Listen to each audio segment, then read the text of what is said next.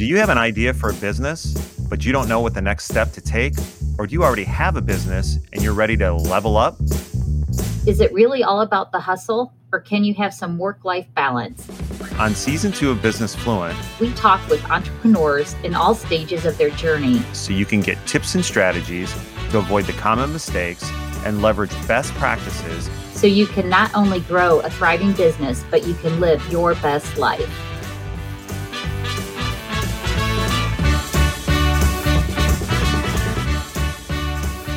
Welcome to Season 2 of Business Fluent. I am Lisa Hudson, and I'm here with my co-host, Tony Gallo, and we're really happy to have our guest, Greg Carlin, on today. He is the owner of PlayCLE, and he is going to tell us his whole entire life story around entrepreneurship. So let's start at birth. No. Perfect. I don't think we have that much time, Lisa. Boy, there's an age joke right in there, right out of the gate. Well done, Tony. No, seriously, you are one of the entrepreneurs I really admire because you've had lots of different trajectories around entrepreneurship. So when you were growing up as a kid, did you think that you would end up as an entrepreneur? Were you one of those kids that was mowing lawns and paper routes? And I was. I don't think I knew what it was at that time, though. Like, it didn't really register to me that doing that was a career choice necessarily. It was more that I think I had parents and I had, good mentors, particularly sport coaches, that just taught discipline and accountability. And that translated into wanting to, earn my own money. It wanted to just be creative in, ways that I could. So it wasn't like a grand plan to go out and be an entrepreneur. I probably still have trouble spelling it today. I certainly couldn't spell it when I was younger. So let alone understand the meaning behind it. Spell check helps with that now. Spell check helps tremendously. Did you consider yourself a good employee when you were working for somebody else? Sometimes the best entrepreneurs are bad employees. That's why they become an entrepreneur, right? Look, I'd like to think I was a good employee at places that I've worked in the past. But I also recognize that I think the bad employee side of me was that I always had the desire to sort of be my own boss. I liked the sense of independence and creativity. I liked the pressure of decision making. I liked being counted on as part of a team with people. And I think all those things sort of led me towards that sense of being an entrepreneur. I'd like to think, again, that I was a really good employee at places because I soaked it all up. I mean, one of the things I give a ton of credit for is, and I think this is part of anybody's journey, right? As much as I'm going to probably overuse that word and, everybody does, but I think I've soaked up really well all of the lessons, good and bad, that I've learned over the years and tried to apply those, even the bad ones. Sometimes those are the best lessons you learn. Well, we talk a lot about entrepreneurial mindset. And even if you ultimately aren't going to become a business owner, having that mindset of ownership, of being able to make those decisions and be accountable are all great skill sets to have, whether ultimately you're a business owner or you are an employee. So we try to instill that mindset in a lot of the training that we do, especially with school-age children, that it's about that mindset, not necessarily what you do to earn money. Yeah, it's a great comment, Lisa. It's one that I think I've struggled with over the last couple of years. I've probably heard it and read it 1,000 times, like you guys have, in terms of the people who will say, "Well, act like an owner." And I don't know if that's really the fair way to sort of describe some of it. I think, to me, the way I've sort of looked at it is, I don't necessarily want an employee to act like an owner, because that may be beyond them. I want them to act like it matters to them. And I think that's to me the little switch that happens in there is, I want the decisions they make. I want the independent that they may be, or dependent upon us as a group. I want them to act like they care, like it directly affects them. They don't have to act like me. I think it's just important that they embrace that, every action they take is a reflection of who they are, and it's going to be a part of them for the rest of their life, that it carries with them. Again, good and bad, just like it has my own experience. Yeah, no, that's great. And I think that's what makes a great manager, boss, owner is someone who does empower that kind of, the decision you make may not be the exact decision I would make, but if you did it with the best intention and the best intention for the customer and for the business, we're never going to beat you up about it. That you have that power, and I think that keeps happy employees, and ultimately is the best thing for the customer and the business. So Well, Yeah. and I think entrepreneurs have to make those tough decisions regardless because, whether you have to lay somebody off in order to keep the doors open or keep, you know what I mean? There, especially during COVID, I'm sure there was a ton of hard decisions that you had to make with your multiple businesses. So, it's a tough road to hoe. And I mean, I worked my first job out of college was with a small family owned business, and I saw him struggle making payroll sometimes. I saw him not pay himself in order to pay his employees, and he thought of his employees as like he felt responsible for all those families, whether it was 18 families or 26 families or whatever number it was. And I think that as an entrepreneur, that kind of lands on you, and so I think some people may not be able to handle that mentally really well. But how have you come to kind of embrace that? Well, I think it's a great point that you make, Tony, in that, I felt fortunate that when I was in high school, one of the jobs I had, I was working at a pizza place. And it was a husband and wife that bought one of the franchise locations. This was down in Strongsville. Mhm. And there was something about just the way that they included not just me, but many of us that ended up working there, where you felt like you were a part of it with them. You weren't just an employee. I don't know if you go as we're the family of it, but they made an inclusive environment for the employees around them. And even when they were then going and opening another location in Brecksville, I got to be a part of that. I got to assist and help. And just the way in which they treated people and the way in which they sort of showed the good and the bad through their eyes. Yeah, they didn't tell us to act like they would, but they did sort of talk openly or have a level of transparency that has certainly stuck with me, and it's carried me through years of working with employees where I don't mind talking to anybody about where we're really at, the good that's happening with the company, the bad and the challenges that we take. And I don't make them have the decision because, as you said, ultimately the decision lies with me. Right. Yeah. But having that level of open communication and transparency is really beneficial to people. I agree. But let's back step a minute, Greg. Why don't you tell us a little bit about PlayCLE and the business that you have, and maybe talk about that story a little bit. Yeah. I'll try to keep it as relatively short as we can. So PlayCLE, we're a little under 2 months away from our 4-year anniversary. Wow. Which, as we were talking offline before we got started here, at least the last 18 plus months have actually felt like at least 5 to 10 years alone. So I'm not sure where the math actually lies with it, but we're nearing our 4-year anniversary. PlayCLE is a indoor adventure park. It was one of the first of its kind, really, in the country, where we were taking multiple activities, some that were starting to gain some popularity on indoor spaces, others that were traditionally outdoor, like zip lines and rope courses. And we combined it together. And we were really trying to hit on this notion of active entertainment, where instead of a sedentary and like environment for entertainment and or bar and dining, you're putting activity in its place.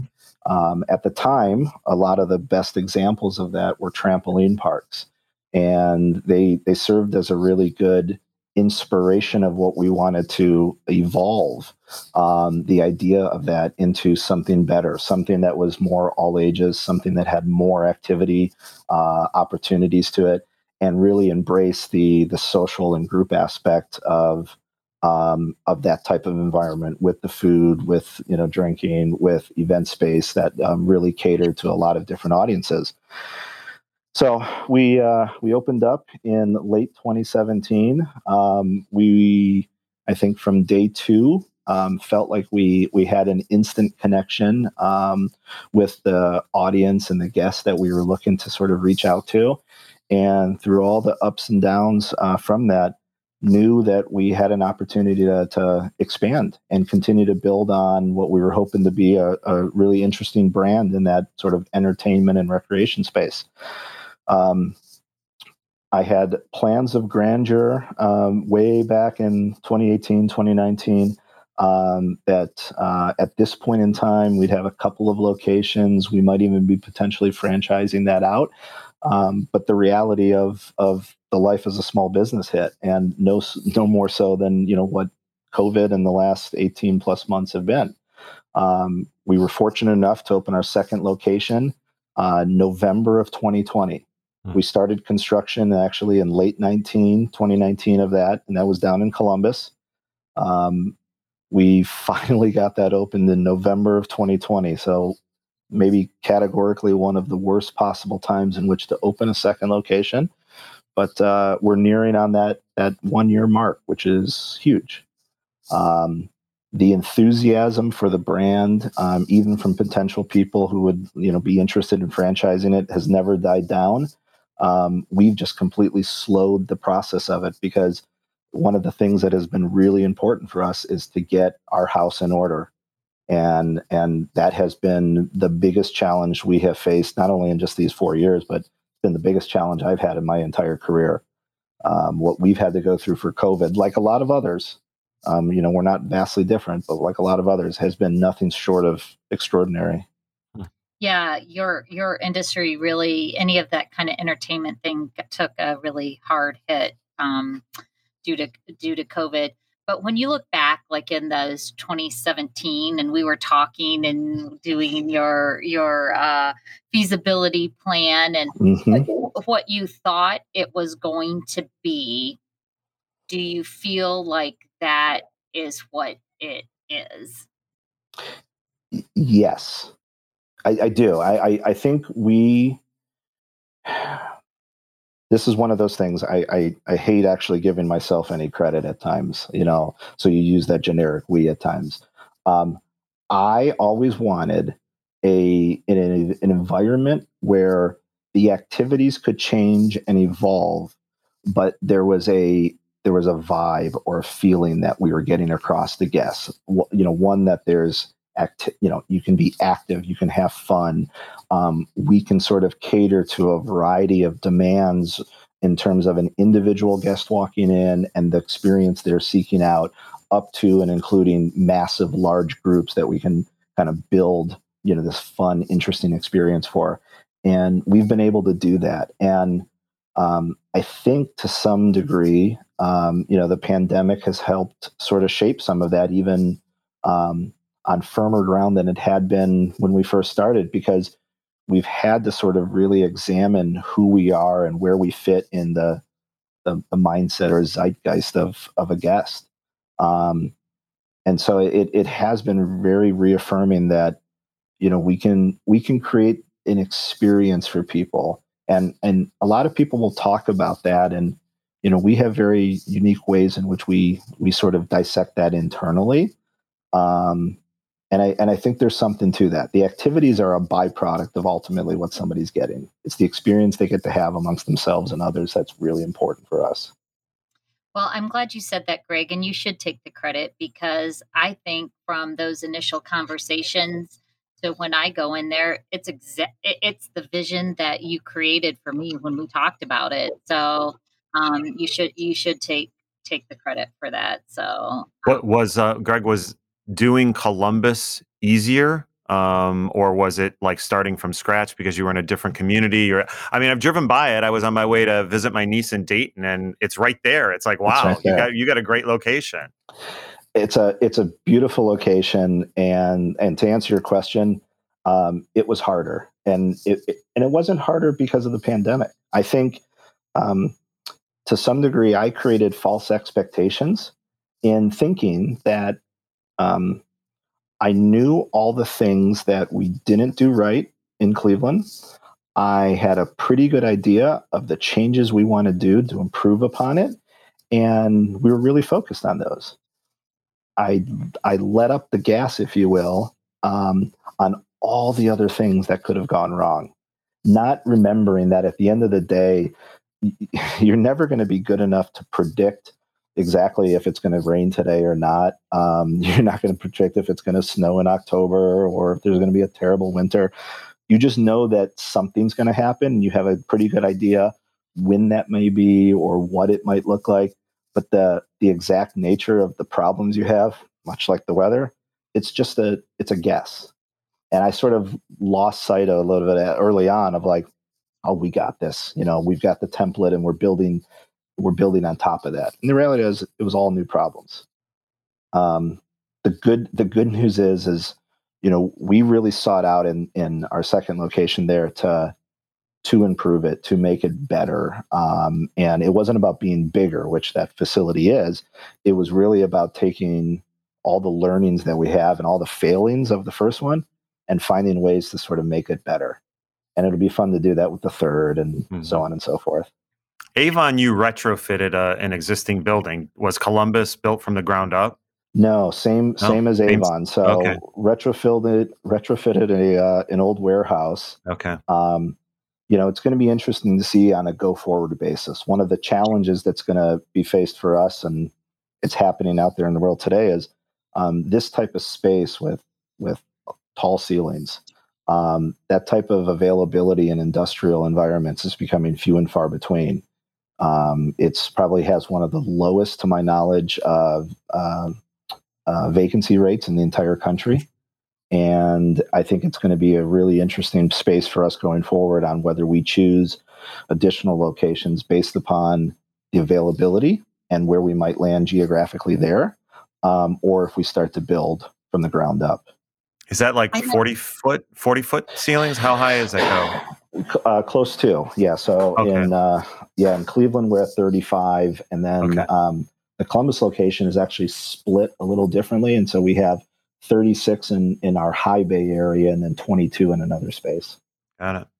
I know that was one of the conversations we had, how people think like maybe abandoned shopping malls and stuff would be a great space. But the problem is, it's big enough, but the ceilings aren't high enough. And to raise the roof, literally, it can be cost prohibitive. And so, I remember having that conversation, and it's too bad because you think about all the where maybe on the industrial side there's not availability, but on the retail side there's tons of availability. So we've had it's a great comment, Lisa. We've had a few different property owners, some national based mall groups that we've talked with, even as recent as a few months ago. And to your point, they are nearing desperation and looking at taking some of the old, anchor stores and finding ways to reuse them. And I think one of the advantages is that they're willing to commit capital to that type of redevelopment because, you're talking pretty significant sums of money. We've had a number of people. One of my favorite things is, if I happen to be here on a Friday or Saturday or so, and the casual person who, will come up to me and say, you work here, or are you a manager or something? I'll say, yeah. And they said, okay, well, this person over here said you're the owner, and how much did this cost to build? And it's fascinating to hear people's perspective on that because whatever it is, keep adding zeros. Yeah. It never ends, I'm sure. Never ends.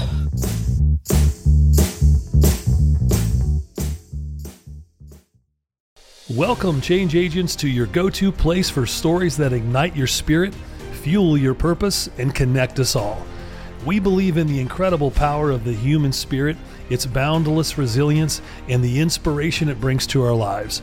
On the Driving Change podcast, we'll journey together through the extraordinary yet very relatable experiences of some of the most amazing people on earth. Our mission? That through these stories, we might just spark change within you and awaken a newfound motivation to harness your unique gifts to make a real difference in the world. So get ready to be inspired and join us on this incredible adventure. You can find the Driving Change podcast on Apple Podcasts, Spotify, iHeartRadio, or wherever you love listening to your favorite podcasts.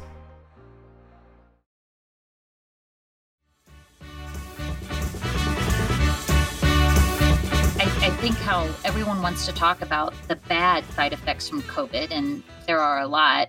One of the good things is that I do think it has forced people to look at things a little differently. I mean, when we talk to clients, and it's shocking pre-COVID how many weren't even had any kind of digital platform or e-commerce capability. It's like, okay, people, it's the 21st century, COVID or not, you need to have some e-commerce capabilities.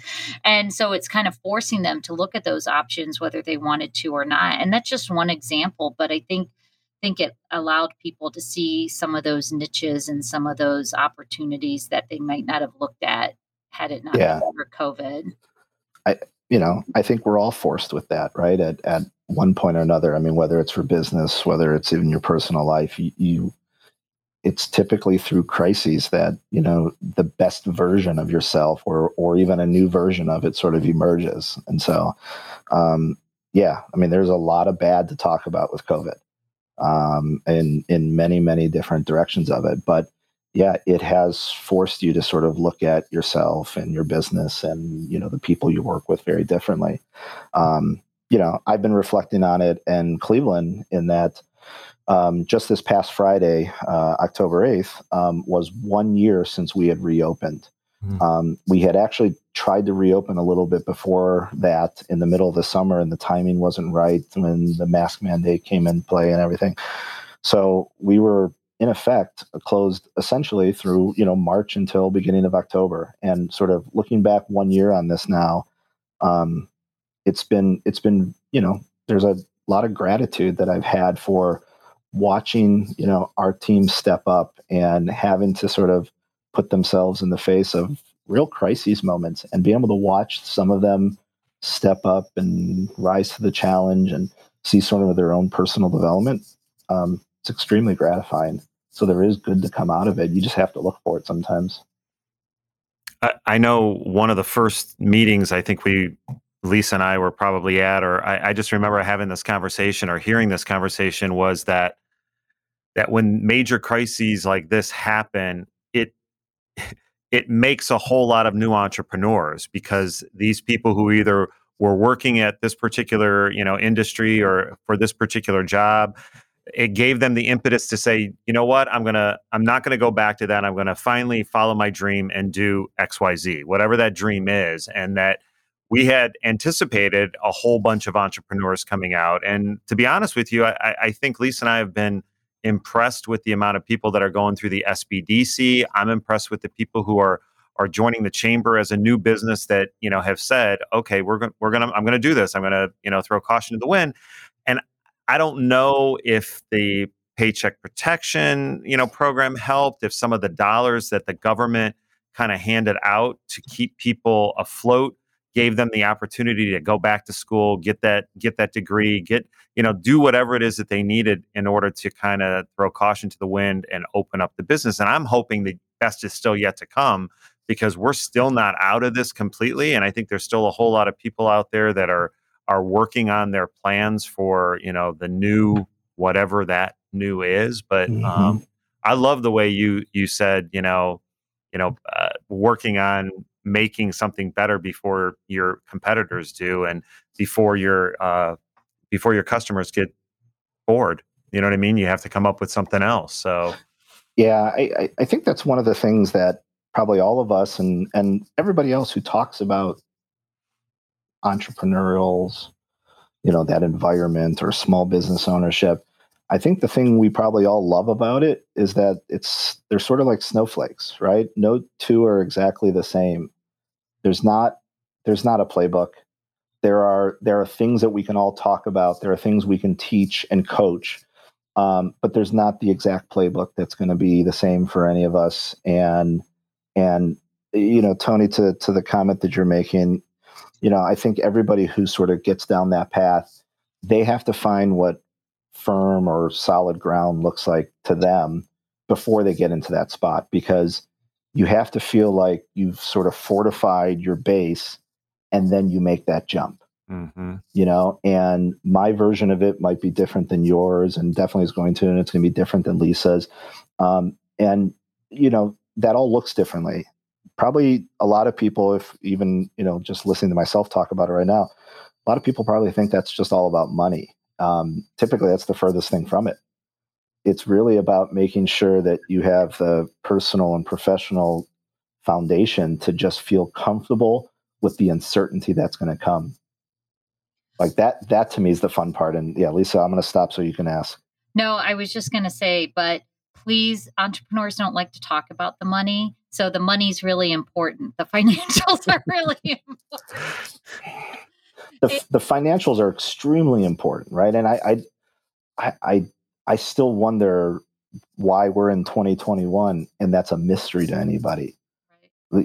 But thinking I can that tell you, Greg, all the business owners I talk to, it's the exception that the business owner or entrepreneur wants to have those discussions. Like they all want, like when they come to see me, they all want this beautiful narrative of their business plan and to tell the story. And that part's great. And then I bring out the Excel spreadsheet with the financial projections, and it's like, holy crap. Like, yeah. It's like, yeah, but you don't even know if this beautiful story is going to make any money, or like they don't know their cost of goods. Like, so how do you know how to price your product if you don't know that? And it is a constant battle. And I always am the bad guy because that's kind of my area that I work with a lot of clients. And so I have to say, I'm probably not the favorite advisor on the SBDC team. But I mean, it's tried and true. I mean, you don't want to call it the most important thing, because I think categorically it's 1A, B, C, D, there's a lot of very important or most important things. Understanding your financials, even when you're going to be 100% wrong in something, just having the sense to be able to walk into it and having shown the discipline to like think constructively about the performance of this business and what that means. It's the greatest exercise that anybody can go through. My chief operating officer here at Play, Brian, as he and I have looked at anything, whether we've looked at other businesses, whether we've talked about opening new plays, whether we're talking about making a capital investment just for existing business and something new, the financials and building a model is one of the very first things we do. And I don't think we've ever gotten to it without doing 10, 12 versions of it, because we beat it up constantly. No, and that is awesome to hear, because like I said, most people don't wanted to talk about it. And I always say, you don't have to be a CPA, but you have to know how to look at your financials to guide your decisions. Like they should be looked at, and you make decisions based on where those financials are. And even if you do something crazy that maybe goes against what your financials tell you, at least you're doing something crazy, right? And you're taking a crazy chance.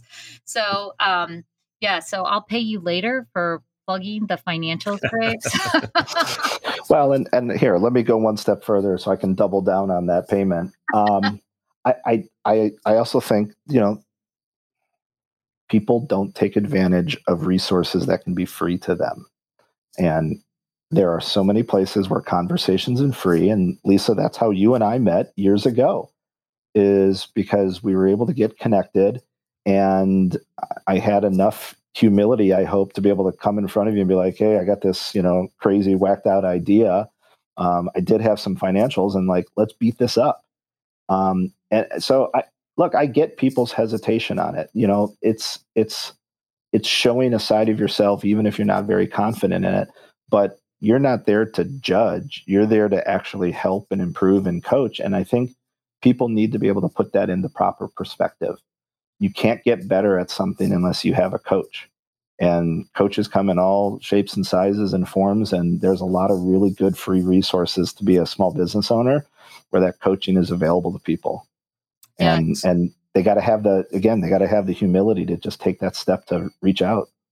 Yeah, thanks. And there are over 900 SBDCs across the country. So that's small business development centers. There's women business centers. There's scores. So I think a lot of times people think that they're going to have to pay big money for a business coach or advisor, but start with your free resources, and we'll get you to the point, and we'll let you know when it's time to pay for more expertise. So thanks for mentioning the SBDC, right? So to shift gears a little bit, it's amazing. Like if you're on any of the social media sites and you go to any of the entrepreneur sites, they're all about the hustle, the grind, and that whole hustle culture. And I get it, because being an entrepreneur isn't for the lazy, right? So, but I also think we've just become that just work.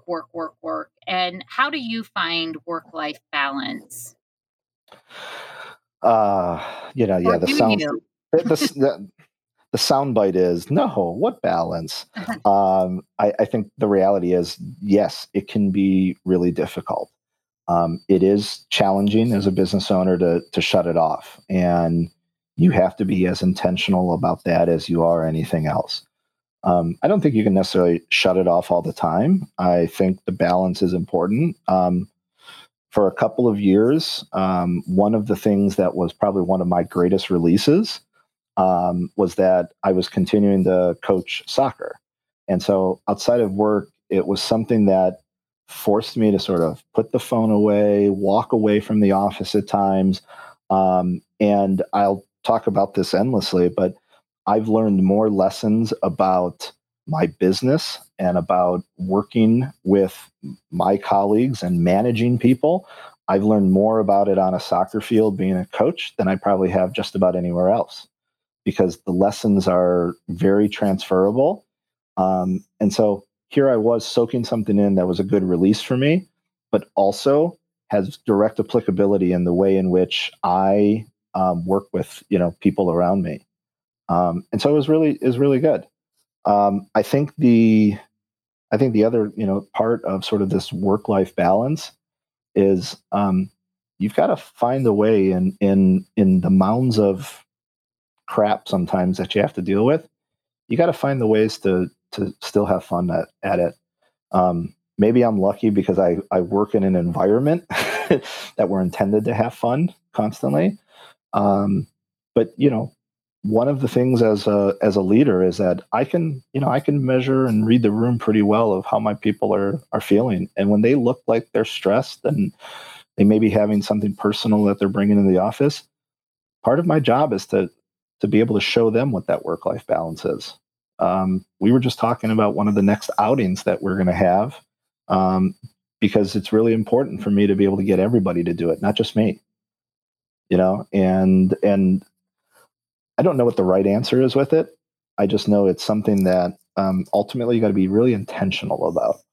If you were talking to someone and they said, "I'm starting a business, Greg," what advice? Is there a tip or trick that you would tell them?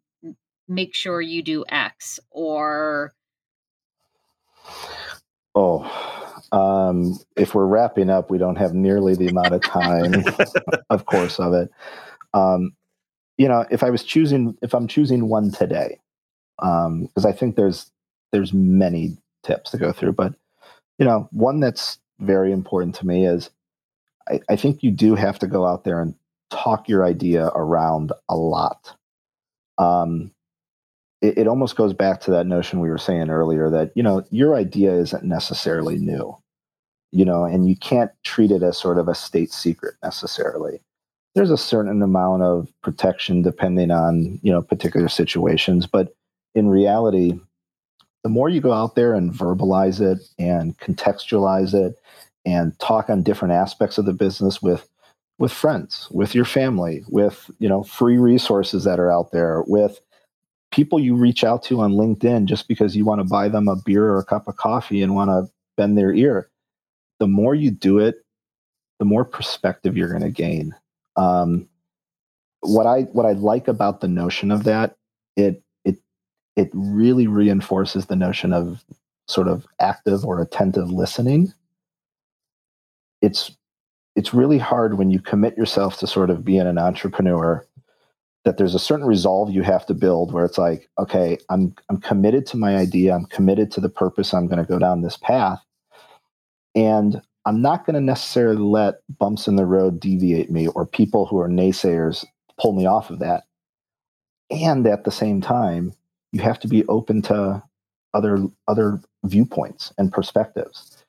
And you can do both of those things, but you have to seek it out. And you have to be sort of open to taking, what could be, what you hope is constructive criticism. It's hard to do.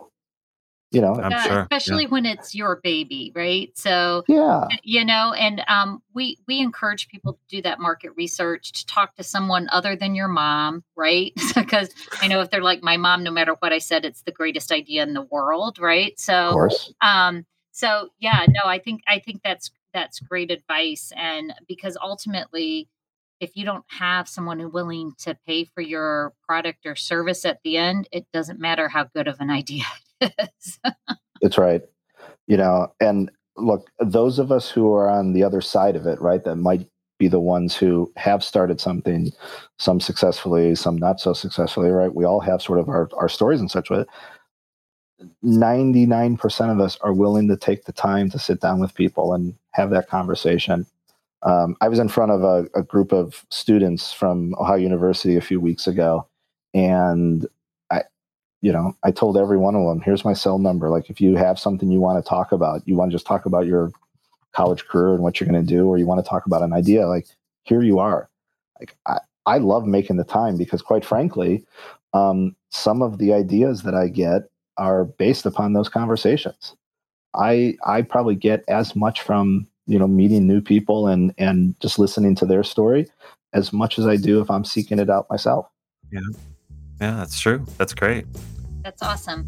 Well, thank you, Greg, so much for your time. And anybody who's in Cleveland or Columbus or passing through and wants a really fun adventure, please go to PlayCLE or Play CBus. Is that CBus? Yeah.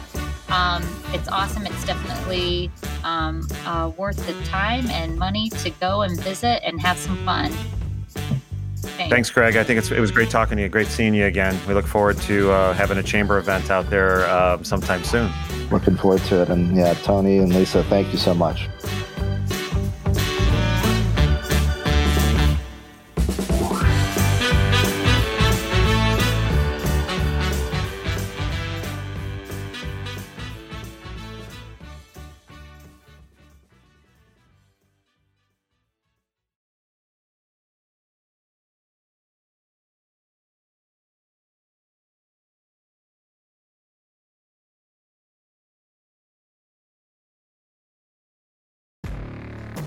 Hey friends, this is Jim Knight, former 21-year Hard Rock executive turned best-selling author and top 10 keynote speaker. And I'm Brant Menswar, former frontman of Hollywood's most dangerous band turned top 10 motivational speaker and best-selling author. We host the how-to podcast Thoughts That Rock, where we talk to rock stars, athletes, CEOs, astronauts, and even next-door neighbors who share their expertise and opinions. Together, we tackle the most interesting and challenging topics of today. Whether you want to learn how to become more confident, how to deal with anxiety at work, or how to write a hit song, or use Brazilian Jiu-Jitsu in life, we've got hundreds of episodes to help amp up your life and move you forward. Subscribe to Thoughts That Rock wherever you listen to podcasts, and check out evergreenpodcast.com for more information.